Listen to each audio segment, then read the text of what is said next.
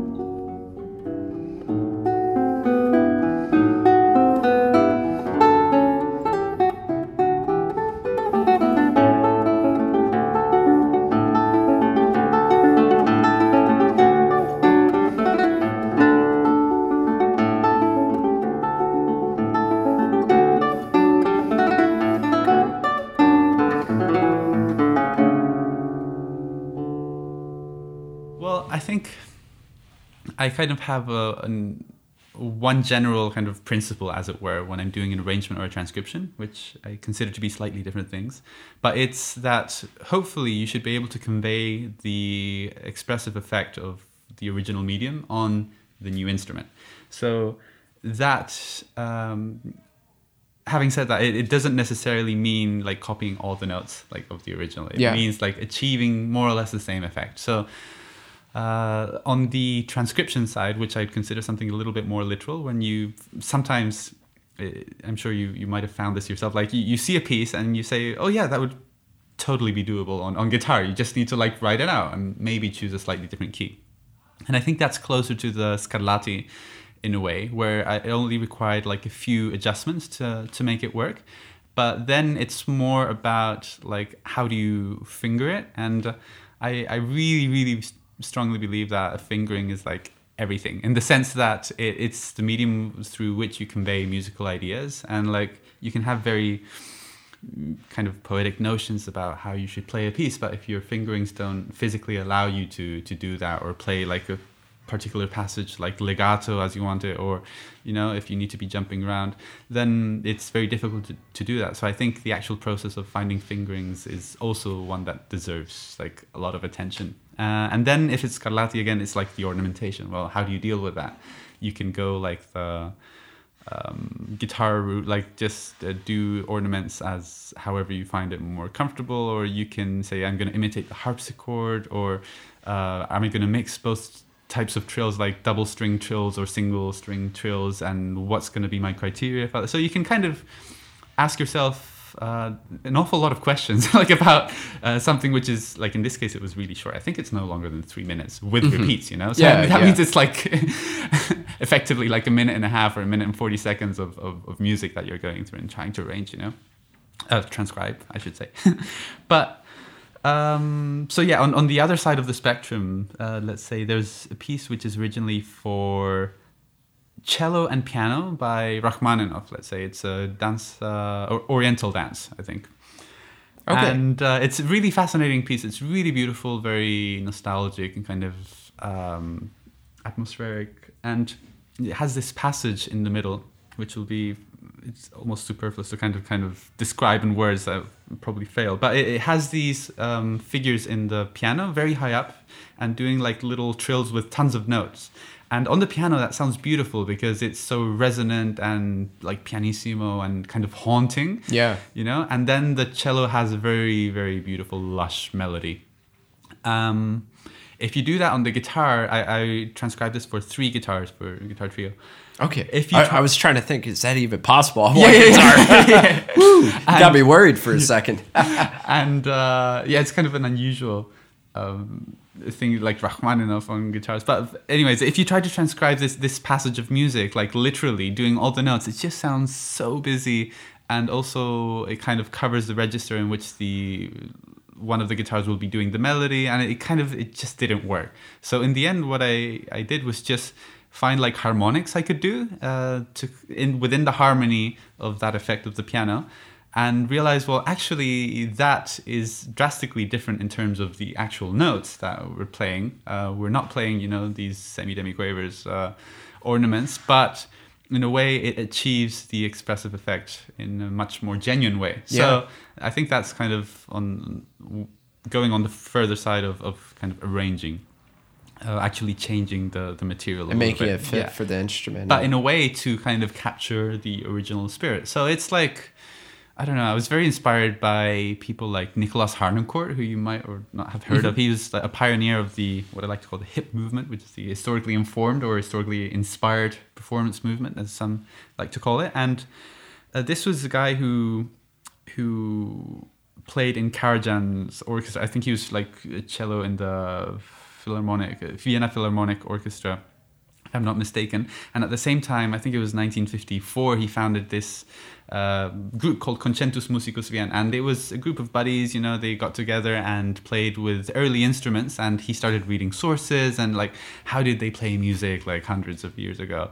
And what's really interesting is that being one of the kind of fathers, as it were, of the historically informed performance movement, of the early music movement, which is now kind of almost like a music business or arena of its own within this classical music thing, he had kind of the freedom to go and conduct, I don't know, let's say the Berlin Philharmonic Orchestra, you know, when he was already an established like early music specialist, you know, you could say, or the chamber orchestra of Europe, or like Concertgebouw Amsterdam, like all these amazing, pretty like mainstream very orchestras. Established, yeah. So in a way, I think it speaks tons for the fact that it's not the actual medium that you use, as it were, or like it's more about the concepts and the ideas behind it, you know, to kind of achieve the expressive idea that you might be trying to convey. Yeah. So I think it doesn't matter so much if you play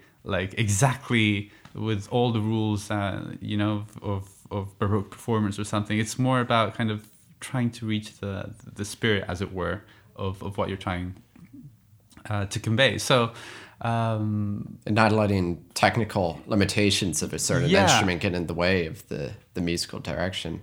Yeah, or in a way, like you can like try to make the most of the idiom of your instrument. Like everything, I think, has pros and cons. Like things it struggles to do, which of course we can try and overcome, and that's what kind of brings guitar like technical level to such an amazing kind of standard nowadays. But also like realizing there are certain things which are just comes more naturally to the instrument and maybe more beautifully, you know. So trying to, instead of think of it as, well, damn, like I can't do this, you know, on the guitar. It's like, but perhaps I could do this other thing, you know, and it can sound like wonderful. So for example, the Rachmaninoff thing I said, it's like I could give up and say, well, I can't play that passage of the piano. I just won't transcribe it, or try to find an alternative. Of course, it's a lot easier when it's in like just full-on arrangement of something which is, let's say, a pop tune or something. Well, not that I do many pop tunes, but or like a folk, let's say a folk tune.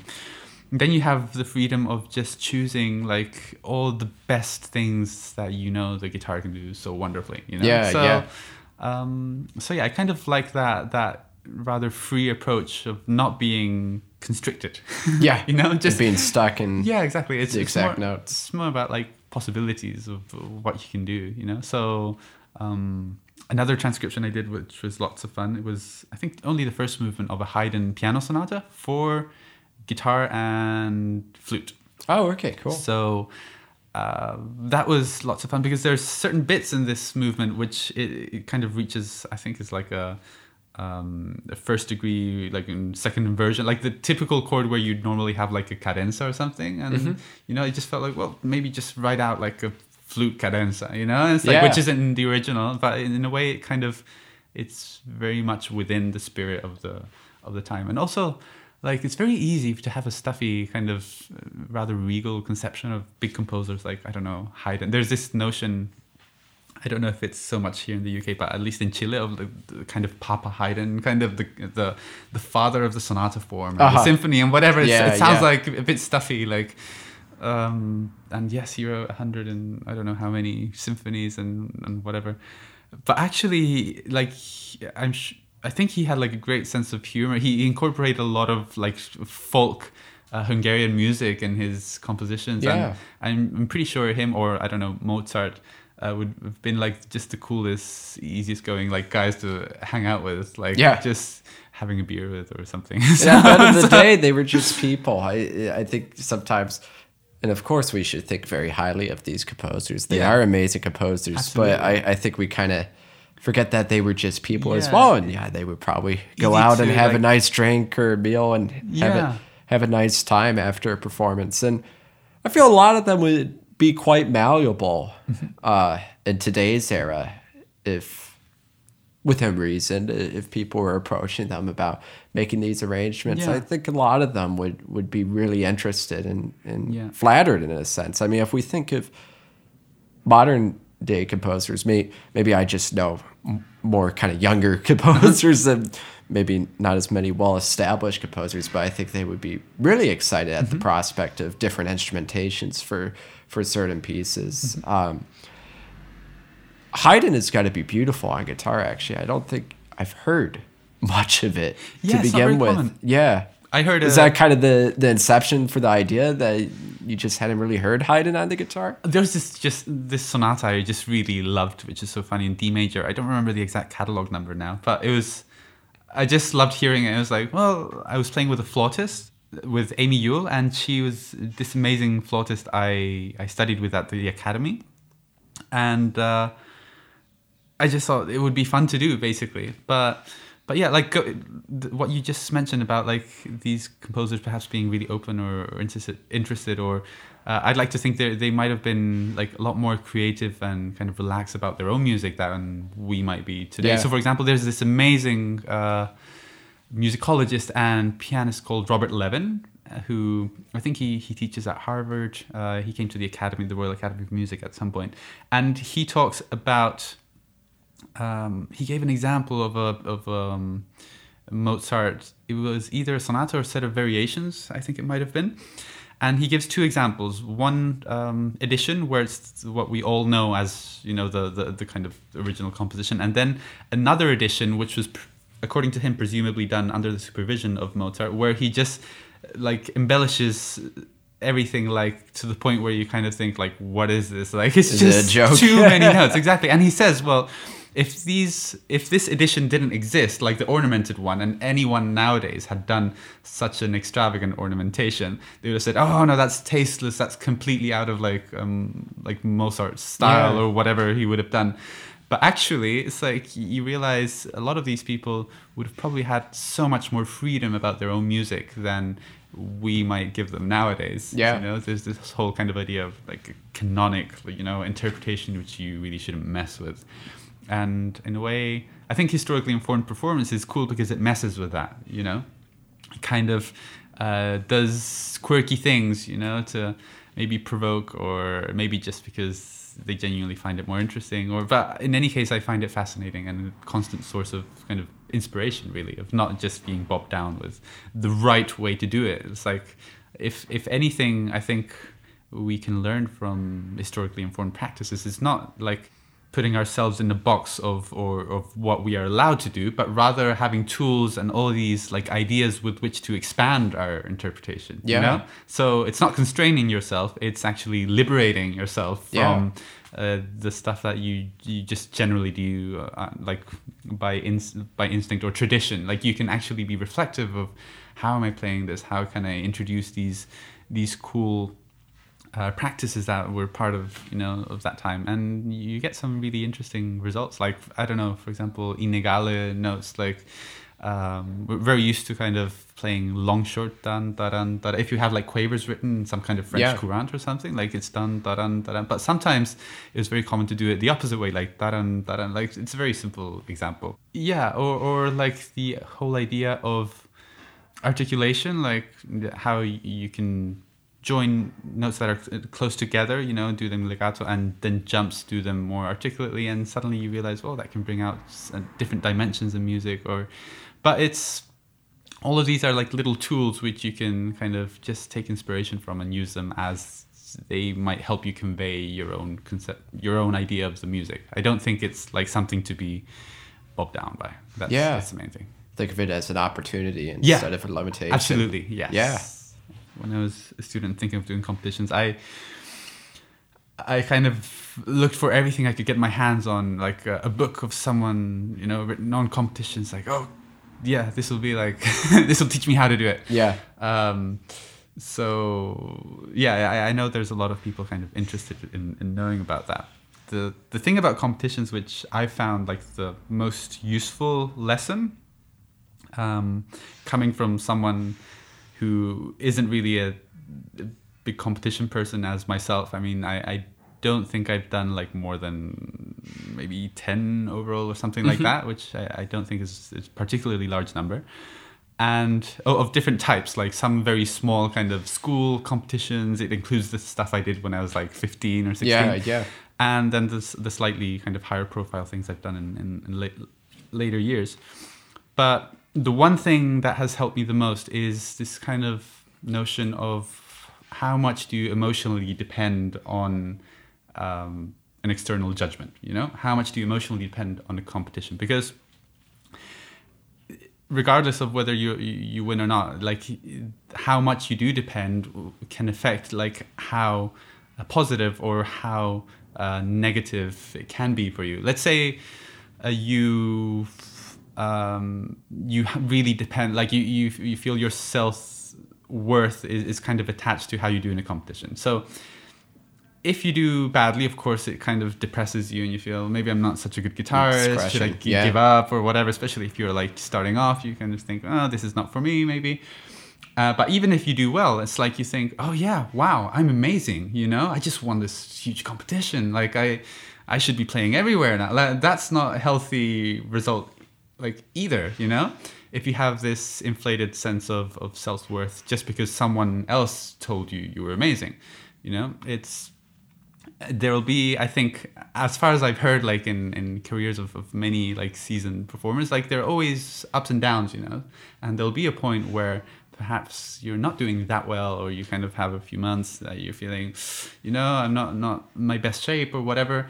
And what's going to happen then when you're relying so heavily on other people's judgments about your playing, you know? So in that sense, it's kind of a very simple lesson, but just to be a bit more detached emotionally from the result.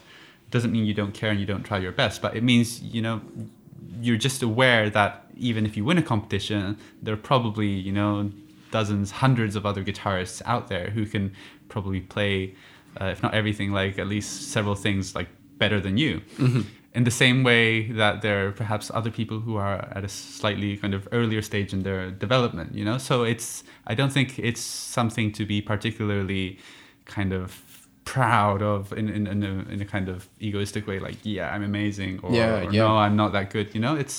You kind of understand that everyone is at a different stage in their development musically and in their career as well. So I think that's the one single thing I've learned to be the most useful, is that if you get into a competition, it's mostly dealing with yourself rather than with others. Yeah. You know, so just go in there and play your heart out. And yeah, exactly. And kind of try to be better than yourself. That's my challenge that I've tried to. It's what's helped me kind of survive it, really. Yeah. I don't think I could stand like going to a competition and thinking, oh gosh, like half of those guys are my friends and I feel play better than me. It's like, because, you know, they are your friends. You appreciate their playing and you usually really like it. So it's like, if you have that approach, you can kind of start doubting yourself a lot. So it has to be much more about, well, okay, so this is my standard. I just want to push myself that bit further, and what can I do to achieve that? And if you succeed in that, then the results are really secondary, in the sense that if you feel you played better than you did, you know, before it, you spent like 2 months preparing like really hardcore, then that in itself is a victory. If on top of that you happen to win, then well, fantastic. You maybe get buy yourself a beer. Yeah, exactly. and it's been cool. So like I think for me the most exciting, like the biggest competition for me was probably the one I did in November 2017. It's called Dr. Luis Sigal International Music Competition, which is held in Viña del Mar in Chile. Okay. So interestingly, I got to watch this competition when I was growing up, when I was studying at the conservatory. I think I started studying when I was about 13 years old. Okay. And I would go watch this competition. And the interesting thing as well is that it's open to violin, cello, piano, voice, and guitar, and they rotate rather every year. So you only get each of these instruments every 5 years. Oh, okay, gotcha. So I started. So they aren't competing all at once. They're not competing between instruments. It's gotcha. like this year's guitar, this year's piano, this year's whatever. And but it's a once every 5 years type opportunity for each instrumentalist. Yeah. And I remember I was really excited to go watch these amazing cellists and violinists, and suddenly the guitar version was there, and you think, oh gosh, these are amazing players. It's like, I'll never do something like this. And sure enough, like 10 years later, I find myself applying, mainly because, they're one of the very few, I think it's, if not the only, one of only 2 competitions in Latin America, which is part of the World Federation of International Music Competitions. So they usually kind of uphold a very high standard of organization. And all the people who are selected from videos, like I think it was a 30-minute video you had to send in of your repertoire, have their travel and their expenses and accommodation paid for, which was very attractive for me living in the UK, because it meant like I had a free trip over home. Yeah. So I was like, it's a long flight to pay for. Yeah. Exactly. So I was like, I made the video. I was like not convinced at all. I was telling my partner, then now my wife, like, oh, I really don't think I should send it in. And she was like, well, send it. At the very least, you get a free trip home. Yeah. And I did it. I got it. And then it was like, gosh, now I really should practice. And it was like, okay, let's just do it seriously. Had a few months when I found out that I was going. And the amount of repertoire was a bit intimidating, because it was 3 live rounds. So the first one was something like 40 minutes, 30 to 40 minutes, including a set piece, including some Bach, Latin American music, etc. Do you remember what the set piece was? Yes, it was a piece by Juan Antonio Sanchez, the composer I mentioned earlier, oh, okay. This Chilean composer. Very cool. And it was a set of variations, interestingly, also by Violeta Parra, on a theme by Violeta Parra, this popular songwriter. So then there was the second round, which added up to about 40 to 45 minutes, including like big 20th century sonata and Scarlatti and this Spanish is music. New music compared to the first round. Yeah, it's always different. The video you can choose from the live repertoire, but the actual live rounds are different. Each round is totally different repertoire. Yeah, and then the third live round with orchestra, you had to prepare 2 concertos. And Two? Yeah. And they would choose. Wow. They would choose one basically. So they'd say, okay, like you passed. Tomorrow you need to rehearse, or like in 2 days it might have been. You need to play this concerto, and you're just like inside begging that it's the one that you practice that little bit more. Why do they do that? Is it because they want to make sure there's a couple different concertos being performed, or do they just want to make it a little more challenging in regards to... I think it might be both things, because I have seen a cello edition of this competition where they just chose all 3 of them the Tchaikovsky Rococo variations. It was like, oh, okay. Come on, like why would you do that if everyone had a varied program? Yeah, but in this case we had 3 different concertos. I think it's a bit of both. Yeah, exactly. So which ones did you prepare, and what did you have to play? I prepared Aranjuez and Castelnuovo Tedesco concerto. Yeah, and I got to play Castelnuovo Tedesco concerto, which I love. So I count myself as lucky. It was like, yeah, that's the one I wanted to play. Yeah.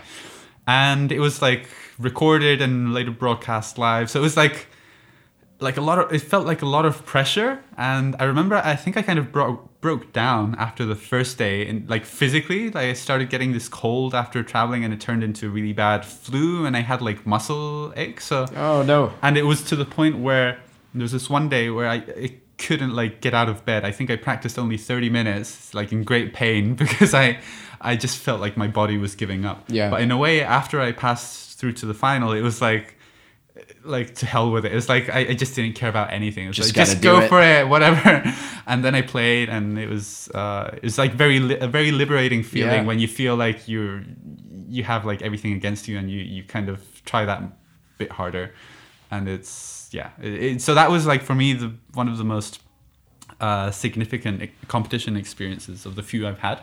And you won it? Yeah. I got the prize. That's what I thought. I just wanted to make it clear for listeners. Which was That's really fantastic. It was really special because it meant I got an invitation over, like a second invitation only a few months later, to go to Frutillar, which is a beautiful city down in the south of Chile.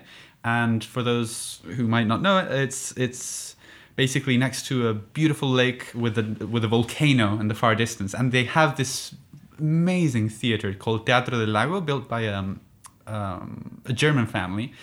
And this is a theater that they've managed to get up to a huge status, like Yo-Yo Ma or like Maxim Bengerov performed there. And they have a beautiful hall for like 1,400 or 1,500 people. And I got to perform the Tedesco Concerto there with the Chilean National Youth Orchestra, which was really nice. And got to do a recital like 2 days after, I think. And it was just a lovely visit, a second visit to Chile. So in a way, it was fantastic, because it meant not only like winning a competition, the usual things, and getting a concert, but getting a concert like in a place where I'm That's from, so meaningful. and getting to go back home, visit family. So that was really special. Yeah. And sounds amazing. Yeah. And it's so interesting hearing about kind of the mental mindset at the end of it. Not saying being sick helped at all, and I think, quite frankly, it's amazing. I actually think it did. Well, mentally speaking, because you just decided to just do it and not you have so much more drive. Yeah, I mean, this is a really goofy parallel to make. I'm an awful golfer, but I love playing. But it's such probably a mental... 10 times better than me. Oh, yeah. Probably not. We're probably even then. But it's such a mental thing, and it's kind of every shot's a performance. And you hit your ball, and then you got to walk over for the next shot. And you're only thinking about it for 3 minutes about that shot, how you're going to mess it up and everything. But I find it, if I just go and hit it and not overthink it, just do it. Yeah. Not to say it's always a perfect shot or anything, but it usually goes much smoother. And I think sometimes with performing, and I've been very lucky that I haven't suffered too much from performance anxiety. Everyone does to a certain extent. I haven't been too cursed by that, but I think sometimes you just got to go for it, because when you're talking about it, if you're overthinking things, you're playing at a competition against your friends, so you think your friends are better, then you start doubting your playing, and then you're warming up, and you think, oh, this sounds bad, and my tone's scratchy, and all this. If you just do it, definitely. Just think of the music and listen to it. Yeah, whatever helps you like let go. And just it's always better. And just let the music take you. Yeah. So how long have you been doing Eurostrings for? So Eurostrings, it's a 1 year thing. So after winning the London Guitar Competition in October last year, I think. The first festival I did must have been sometime around March, I think. Okay. And then it lasted all the way through till July, where there were about 6 or 7 festivals that I attended. Oh, wow. As a Eurostrings artist. So yeah, it was really exciting. Yeah. And were you performing at those festivals or attending as a student? So the deal with Eurostrings artists is it's basically the winners of each of these festivals, as you might know already. And they carry us around. They get us to do a series of activities which are really fun. Usually it involves playing chamber music with our colleagues who are traveling with us. It'll involve doing a little bit of teaching, also taking a masterclass with some great artists like, I don't know, I had with Goran Krivokapic, or some others had with Ricardo Gallen, I think with Assad Brothers, David Russell, etc. Like those kind of people.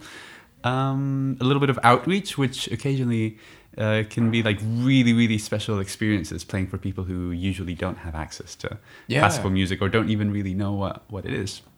So there's this fascinating experience in Italy, for example, in Motola, where we visited a place where they had a lot of people with Down syndrome, and it was like the sweetest experience ever because they were just like so open to like listen to us, and the place they had like prepared them really well in terms of telling them what they were going to listen to. I think they did like some kind of manual things, like little guitars that they how do you say, like they when you would do it with your hands, like clay. I think clay. Oh, okay. Yeah. Like little sculptures. Yeah. And it was like really sweet, and it was very moving, like much more than just a regular concert. Yeah. So stuff like that, it was really interesting. And well, besides that, you just get a lot of contact with artistic directors of festivals. They kind of telling you, could you play this kind of music or don't play this kind of music because of the audience and blah, blah, blah. So it kind of gives you an experience about how artistic directors of festivals might be thinking, and it's the kind of people you might be dealing with later, hopefully. Yeah. So, and also you do get a few solo concerts. So, and sometimes they're like really, really nice venues. So it was a cool experience. Yeah, absolutely. So you went to 7 different festivals. I think, if I count correctly, it must have been about. Do you remember them offhand, or is it hard to keep track at this point? Yeah, I'll try. I mean, let's see. The first one, I think, must have been the Szeged International Guitar Festival, where David Pavlovic is the artistic director, with a stopover in Subotica, which is Serbia. So it's really nearby. Oh, okay. And it was really cool because there was a lot of taking trains involved, and, yeah, and it was a wonderful way to start. The other one I did, I'll start counting with my fingers, see if I got them all. Is in Finland, in Tampere. That was just amazing, like the White Night and everything. And the organizer Tommy there was fantastic. He took us out. Kind of just to see places, and there was a midnight cruise.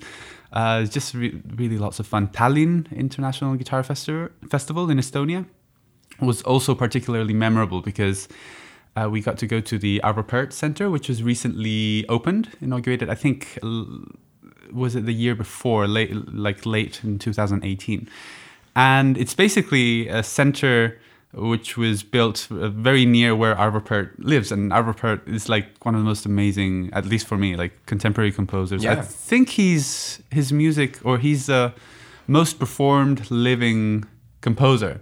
Is he? Okay. Yeah, that's what I've been told. I'm not surprised to hear that. Yeah. I mean, he is amazing. Exactly. And kind of so many people from around the world seem to enjoy his music. So it was really beautiful to get to play in what was a beautiful hall, and got to meet him as well. And amazingly, there was like a surprise visit. Sting was visiting Arvo Pärt, like showing his admiration probably, or like just getting to hang out with this person he admired. I think he had a concert later that evening in Tallinn. And amazingly, like a few of us got to perform for them, like for Arvo Pärt and Sting. So that was. So you performed for Arvo Pärt and Sting? Yeah. It was like the coolest thing ever, and it was completely unexpected. Like it was funny because Tiit, the artistic director, he was like really busy going around, and I asked him a question, and he kind of ignored me, and I felt like, oh, like why is he ignoring me? And then suddenly I realized he says to everyone, like, come over, like there's something you need to see. And it was Sting. And then it's like I realized, oh yeah, he was just like aware of all this amazing stuff happening. And he said, okay, who wants to play for for them, and I just kind of rushed, got my guitar and played something. You got to do it, yeah. Do you remember what you played? Or yeah, actually, I played an arrangement of mine of a song by a Chilean author called Violeta Parra. She was the most amazing popular musician and kind of folk musician. She also collected a lot of traditional music from Chile. And this was one of her original compositions called Gracias a la Vida, which translates rather unpoetically in English as thank you to life or thanks to life. But it's a very beautiful, actually a sad melody, which she wrote 1 year before committing suicide, which makes it kind of particularly poignant in a way. But yeah, that was just something, because I'm half Chilean, half British, I thought, well, it might be cool. Sting is a songwriter. He might perhaps know who Violeta Parra is. Was he receptive to it? Yeah, I mean, we got to kind of chat with him briefly afterwards, and he was very warm. He was gracious enough to let me take a picture with him. Yeah. Oh, you just played to him. Nice. You deserve it. I mean, I've heard he's very interested in classical music and classical guitar. Of course, Andy Summers, the guitarist from The Police. Mm-hmm. I mean, I know The Police aren't playing together now. He's a avid classical guitarist, and he's done duos with Ben Verdery, and apparently he goes to a lot of different classical guitar concerts in the Los Angeles area. But there's a funny story with Sting, actually, with my old teacher, Bill Cannengeiser. Do you know about this? Or? No, I don't. I'd be really interested to hear, actually. Okay, now I'm going off a little bit. I apologize, but it's funny. So Bill arranged, when he was younger, he arranged the Bach Chaconne into E minor with the intention, when you have that, when it's in D minor, that A drone in the second minor section, being able to play that as an open B, just to open things up. And I don't know what happened and how Sting heard about it, but Bill was backstage. And I forgot, I'm not telling the story very well. I forgot if it was a Police concert or anything like that. But he gave the arrangement to Sting, which was written out by hand. It was before notation softwares and everything was really readily available. And he gave it to him, and Sting was very happy to have it and receptive. And then when Bill walked out, he realized, oh, shoot, I didn't make myself a copy. So Sting has got the only arrangement out there that Bill made for the Chaconne. I think he still has it in his head, but it's like he's not going to ask him for it back. It's just funny how it goes sometimes. Yeah, if you have one person you could like give your original score to. I guess so. I'd probably choose Sting. Yeah. I think I would make an exception for that. Speaking of Chilean repertoire, do you mix, or maybe not mix, but incorporate that music into your classical programs a lot? Absolutely. I mean, this Violeta Parra arrangement I did is perhaps an example of more popular music. Mm-hmm. But actually, I'm very keen on working with young composers, young Chilean composers particularly, who are friends of mine, people I've perhaps studied with or have friendships with over time. And it's lots of fun to basically just anyone who's willing to do it kind of say, hey, you interested in writing a piece for guitar? And take it from there. And more often than not, like you get really interesting music that is worth showing, you know? So having this dual kind of personality or identity in a way, being half British, half Chilean, more or less in equal parts. My father is British, my mom's Chilean. I've lived more or less half my life in each part. Yeah. I speak both languages, although in each part I'm kind of recognized as a foreigner. So it's a bit sad, but like when I'm here, it's like, oh, I'm the Chilean guy. When I'm there, it's like, oh, he's the British guy. So in a way, it works to my advantage in the sense that I get to showcase or kind of bring together these two cultures in a certain way through my music. So I have, as I said, a lot of pieces I've worked on with composer friends from Chile, and I really enjoy playing those here in the UK. And the opposite is also true. Like whenever I have some British music, I really enjoy playing it in Chile, and it kind of makes for something interesting. So I like that kind of duality. But yeah, most recently, I think the one of the most interesting projects I did was a commission to a Chilean composer called Juan Antonio Sanchez, who is very interesting because he has one foot in each world of folk music and classical music. He studied classical guitar, but he grew up playing lots of traditional Latin American instruments like zampoña, this like I guess you'd call it a pan flute. Okay. Guitars, charangos, whatever, you know.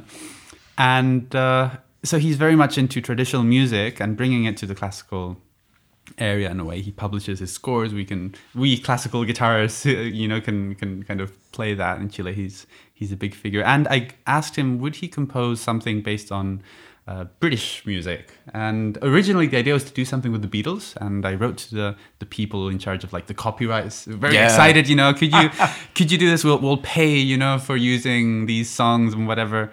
And I think that must have been 6 months ago. I haven't yet heard a reply. So kind of soon gave up and just realized it's easier to go with traditional folk melodies. So I just got him to write a fantasy on 3 traditional English songs, folk songs. And it was lots of fun. I got some funding from the Anglo-Chilean Society, appropriately, which is based in London and tries to kind of establish a cultural exchange between UK and Chile. And it was premiered just a few weeks ago at the London Guitar Festival. So, very cool. Yeah, so that was kind of nice. And it was very kind of Juan Antonio Sanchez and very selfish of myself to kind of just use it as an excuse to kind of connect these 2 countries. So. No, it's fantastic. Because for myself, I haven't heard too much Chilean folk music, so to get some of that influence into a classical guitar program, that's fantastic. I know that was using English folk songs.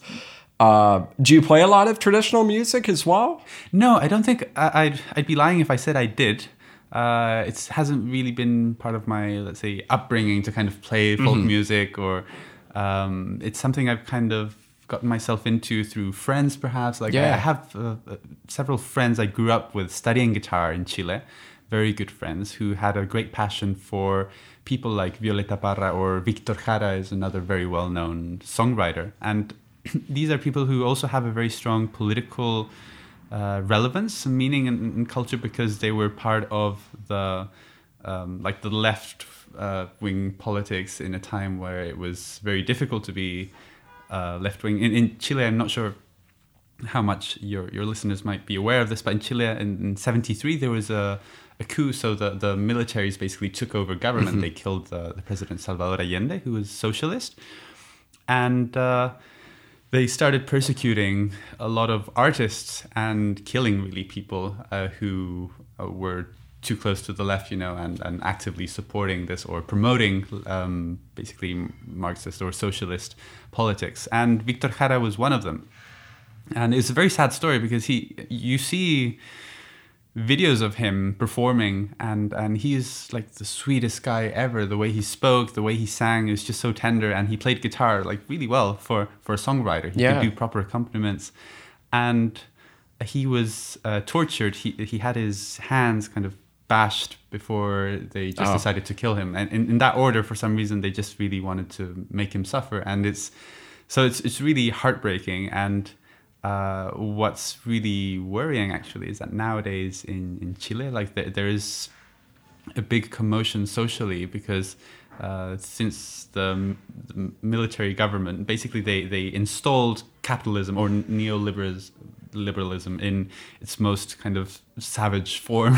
And over the years, it's made the country kind of grow economically and everything, but it's also increased the inequality. So the poor sectors, areas of society have been really marginalized, and they're now kind of crying out and saying, well, we can't take it anymore. So now for the last, 5 or 6 weeks, there have been demonstrations on the street, like very fair demonstrations of the Chilean people. In Santiago, for example, a city of almost 7 million people, there was the biggest march ever of, I think it was 1.2 million people, if you can imagine that. Like almost, what's that, a sixth or a fifth of the population out on the street, just saying, something needs to change. And it's still very much an issue. I mean, more than 20 people have died.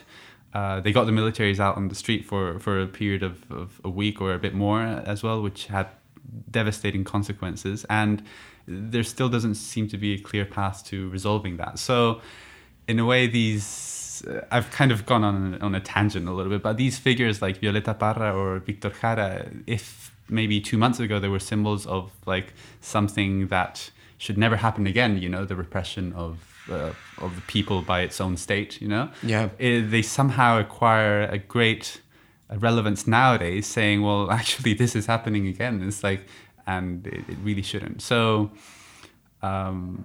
So yeah, it's somehow I've started valuing this even more than I did before through my friends, like just in the past few during weeks these or months. times. Yeah. And it's absolutely. So it's I mean it's a very small thing that we can do as artists, in this huge kind of political context, the social movement. It's you kind of feel a bit hopeless. Yeah. So in a way, to have this tiny little outlet to say, well, I do what I can is like it helps a lot, like on a very personal, emotional level. Thank you, Emmanuel, for being on the show. And thank you to all listeners for tuning in this season. This is the final episode for this season before the holidays, but fear not, we've got a really exciting season 4 up and coming. We'll be making an official announcement soon. Until then, I hope you enjoy whatever holiday you celebrate. Have a happy new year. And I'm going to leave you with a beautiful performance that was done for Open Strings Berlin. This is Violeta Parra's Gracias a la Vida, arranged by Emmanuel. I'm David Steinhardt, and we'll see you next time for the Tonebase Classical Guitar Podcast.